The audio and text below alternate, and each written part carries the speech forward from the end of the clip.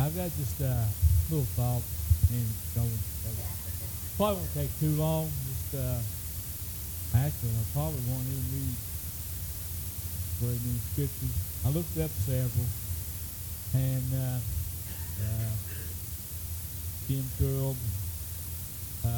I've just got one, and it's very familiar. By the way, referenced it here just a couple of services back, and I just it's more or less out of an observation than anything.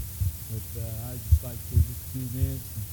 The scripture says in James chapter 4 and verse 8, very, very familiar, and it's simple wording, but it simply says this: draw nigh to God, He will draw nigh unto us.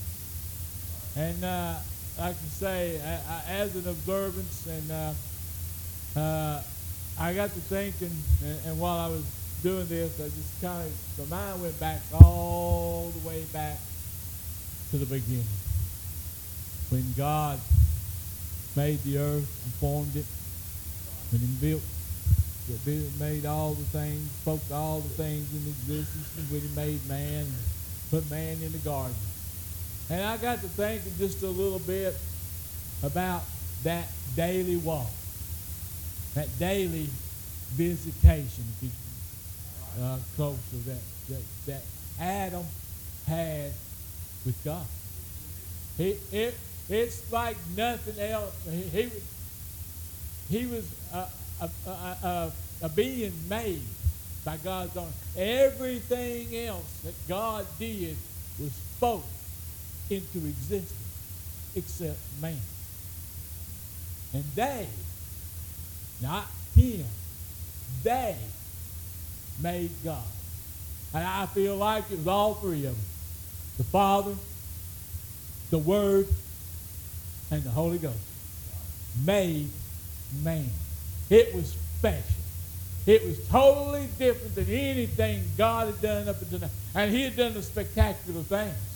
He had made a universe so vast that we're just a small speck in that.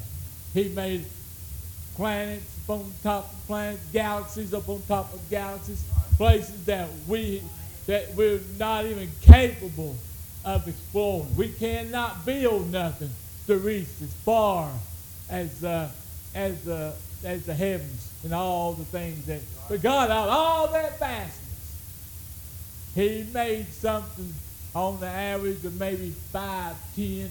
What's the average? Somewhere in that height. Normal weight about 170 pounds and less. That's what He made. But there was something different about that He made. That every day He came down and walked in the garden to talk to Adam. Every day Adam looked forward to that day, to that time that He walked down among him, except for one day. Something happened. Adam lost his closeness with God. See, this scripture says, draw nigh to God and He'll draw nigh unto us. So what this scripture is telling us is that first step is ours. That first step is ours. He wants us to draw nigh. He wants us to make that step toward Him, to go toward Him. And then He in turn will respond by coming to us. He's not one that's going to force His way upon us. He's not one that's going to intrude upon us, on our as what we call them today. He will not intrude upon our space. But He will do this if we invite Him. If we ever ask Him to come in, He'll do just that. He'll draw. He'll get closer. And Adam walked with Him every day Can you imagine? At the time, and probably God gave Adam probably the intelligence that would be vast in any age. He allowed him to name the animals. All the things that were put there. More than likely, he even named the trees. He called an oak, an elm tree, a maple, and so on and so forth. He called them all these names. He had such an intelligence that God gave him because he was the one who started it all. He had a walk with God that was unimaginable to realize what was taking place. That he would sit there. When the time comes, he would wait for him. He may find him a rock somewhere and just sit there and wait till he hears God walking down through the groves or in amongst the meadows and places, wherever. But he anticipated that time that he spent with God. That was precious until that day. And that day that God came, he got afraid of him. He hid from him. All the other days he welcomed him. All the other times he was glad to see God come. Except for that day. What happened to Adam? He lost his closeness with God. See what's happening now in this world, and we can look it all over, and God sitting there on his throne. All through the ages, God has desired to have a closeness with his creation. All through the ages, he has had a desire to have a walk with them and to communicate with them and just to sit down and have a little chat. That's all he did with Adam. He just wanted to have just a little talk. He walked up to Adam and said, "How's your day going today? What have you named today?" And Adam would probably tell him, "Well, I named all the creatures in the sea. I gave all the different species and all the different varieties names. Even the bird, you see that bird flying there? Said, I gave it a name." And God said, "That's good." Because he had a closeness with God. He had a walk with God that could not be measured in anything until that day. Adam lost that closeness. Adam lost that walk that he had with God.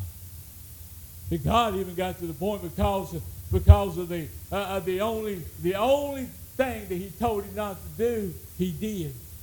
He said, "But I can't allow you to stay in the garden no longer. We'll have to put you out. Because if you stay here and if you eat of the tree of life, so you'll live forever. Because you sinned. Because you disobeyed me. Adam, you lost your closeness with me. You lost that relationship that you and I had. We ain't got that now. I'm going to have to go kill an animal that I didn't want to do so that you'll have clothes to put on your back to cover your nakedness. This is not how I intended it to be here in the garden, Adam. I wanted this close walk. I wanted this a bond between you and I. I wanted you to be something special to me. But now, your disobedience has separated us. I can't be as close to you as I was. And so he went on ahead. He took him out of the garden.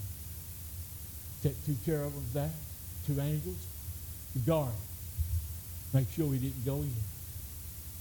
Over the process of time, the garden eventually disappeared.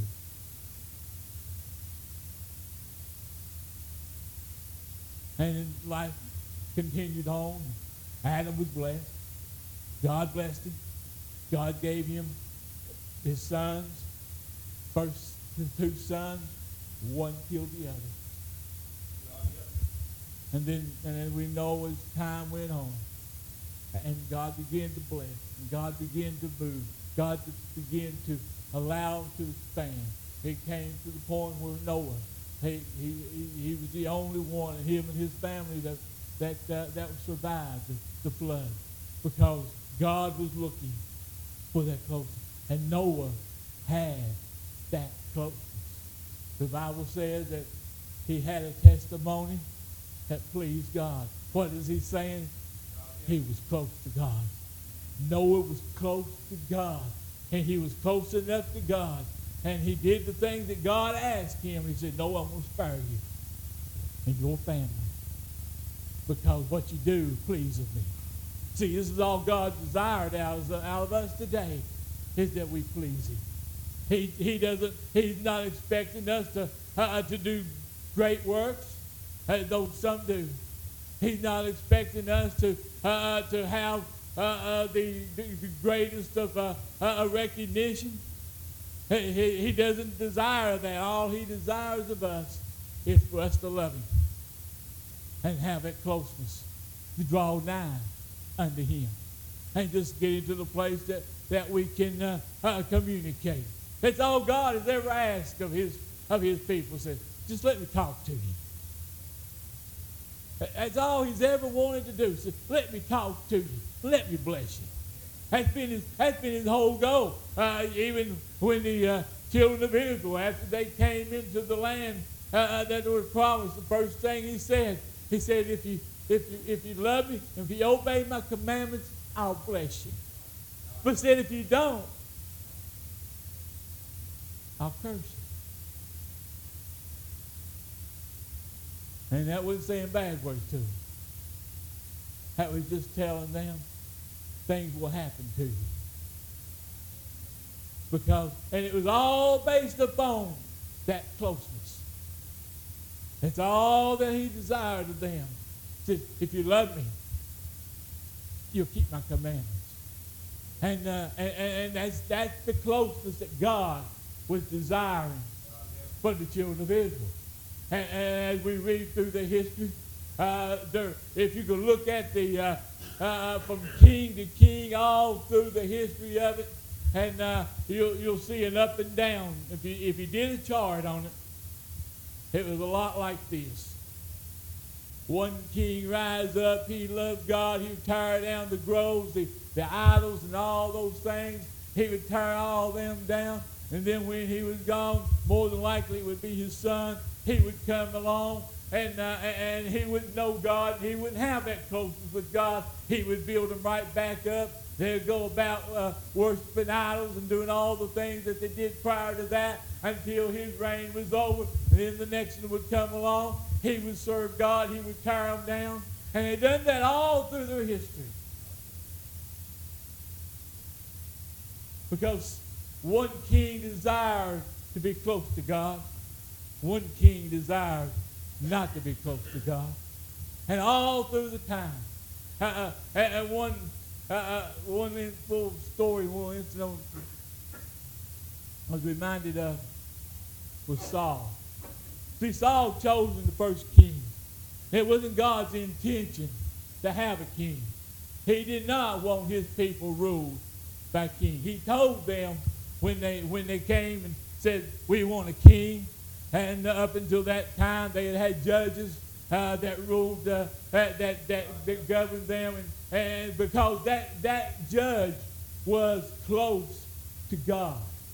That judge got words directly from God. He didn't have to go out to find the committee to gather up a group of men, to have them come together around and decide what laws they was going to have, what things that they was going to do, because God spoke directly to those judges. But see, now the children of Israel said, we want to be like all the other people around us. All them's got kings. We won't be like them. Reluctantly, God gave in. Let them have a king. But God still chose the king. He found Saul, who was the head and shoulders above them all. He anointed him king. God was with him. God walked with Saul. God was there. God led Saul in the battles. God led Saul into different phases of being a king, and he led him and helped him to be the king, even though he didn't want him to have a king. But yet, once they had the king, he was still going to bless him. But see, Saul made a mistake. Saul had a closeness with God, and God would be with him, and God protected him, and so it come to a time that there was this little boy who came down to check on his brothers for his father. And a big giant was out in the land threatening the children of Israel. But see, this little boy, he had something different than just being a shepherd. He was not a mighty warrior. He didn't have all the training of his brothers or even anyone else. They didn't have none of that. The only thing he knew, he had a close relationship with God. That made all the difference to him. He would look up there and he saw that giant. He looked back at his brothers, and he looked around at all the soldiers and all them, and how afraid they was of this 9-foot tall man, which I guess anybody was 6 foot and under probably would be. Huge man. Huge. But see, David didn't look at that and see the size of him, because he had a closeness with God. He had a walk with God that was beyond anything that giant had even seen. That giant never knew what God was all about. And the story goes on that David slew that giant. And David got all kinds of honor and he was they bragged on him to all the things that he did, and so something happened to Saul. Saul got jealous, but that wasn't the downfall of Saul. Saul was told by God, because God was still talking to Saul. God had, like I say, God, all he wants to do is talk to us. All he wants to do is for us to have a relationship with him that where he can speak to us. If it's nothing other than opening up the Word of God and beginning to read. He wants us to have a conversation with him. So he had these conversations with Saul, and he told Saul, he said, when you go into battle, he said, I don't want you bringing nothing back. No spoils, nothing. Don't want nothing brought back to the camp. Destroy everything. But Saul disobeyed God. And when he came back, you know what our biggest problem with our people's relationship with God is disobedience. And sometimes it's not the big sins that cause people to fail. It's not the going out and committing stealing and doing things like that, things that's breaking the law. It's not a lot of those things that's keeping people from getting closer to God. It's the simple fact that we just don't obey him at all the times that we should. We fail to have that closeness with God because that we're not willing to draw nigh unto him. We're not willing to take that step to God. And a lot of times we're more like, you wouldn't think eating a fruit would be that big a sin. You wouldn't think so, would you? But it was not that he ate the fruit in itself, but that he disobeyed God in doing so. He could eat anything else in there except that. It doesn't take us a lot to lose some of our closeness with God. You read in the Word of God where it says that if we draw back, he's not pleased with us. Because, see, what we're doing is we're going away from him. He wants us to go toward him. So when we draw nigh to God, which is simply just getting near him, makes the difference. When we can walk before God and having a relationship. He said in his word that he was in us. And in turn, we in him. That's closeness. That Brother Robert used to say, I can feel him walking around inside him. Now that's getting close. So that's close. When you can feel him walking around inside. That's that closeness that God is desiring. From he just wants us to be blessed of. He wants for us to have the promises that he has given us. He desires to have. It is his good pleasure that his people are. I know we're going to have problems. We all do. But there's one promise he did leave with us. If we walk with him, he'll see us through. All the troubles and all the things that we do, we need that close.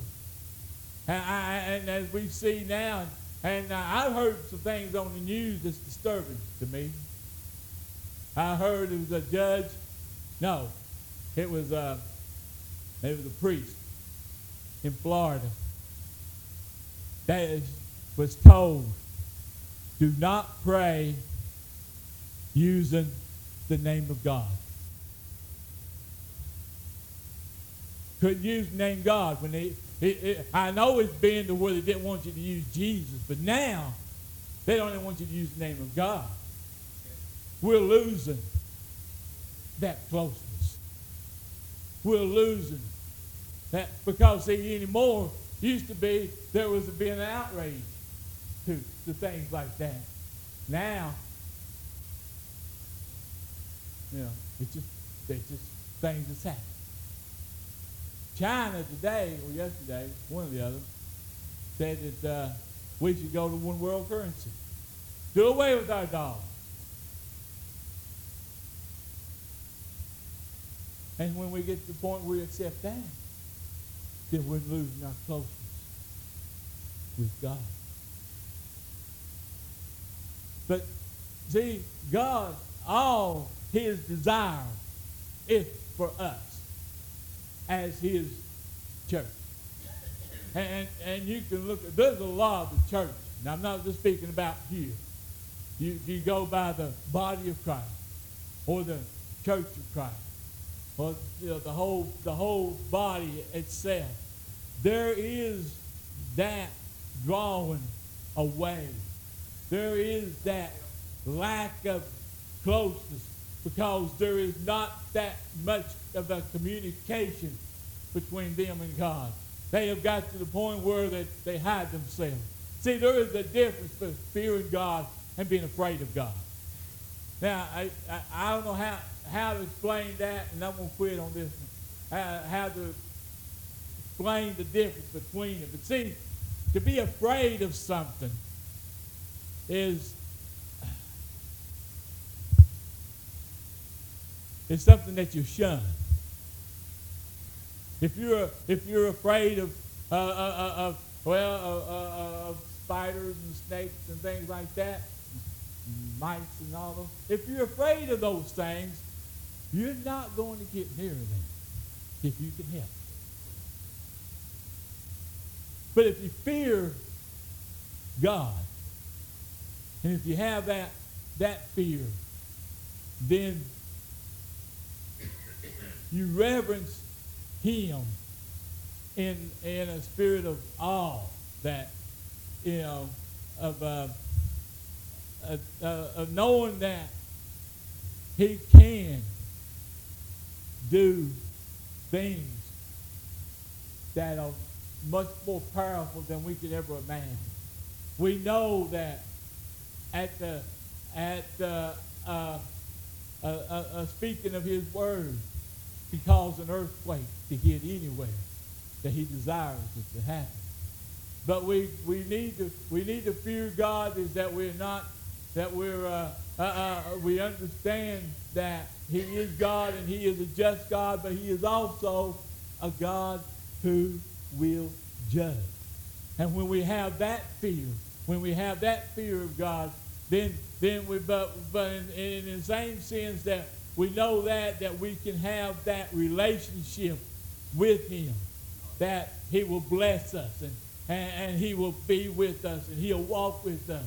And I guess the best way to sum it up, being afraid we've done something wrong, having the fear of God, we've done something right. That's the best way I know to explain it. I don't know if it makes any sense or not. That's the best way I know how to explain it. See, Adam was afraid of God because Adam done something wrong.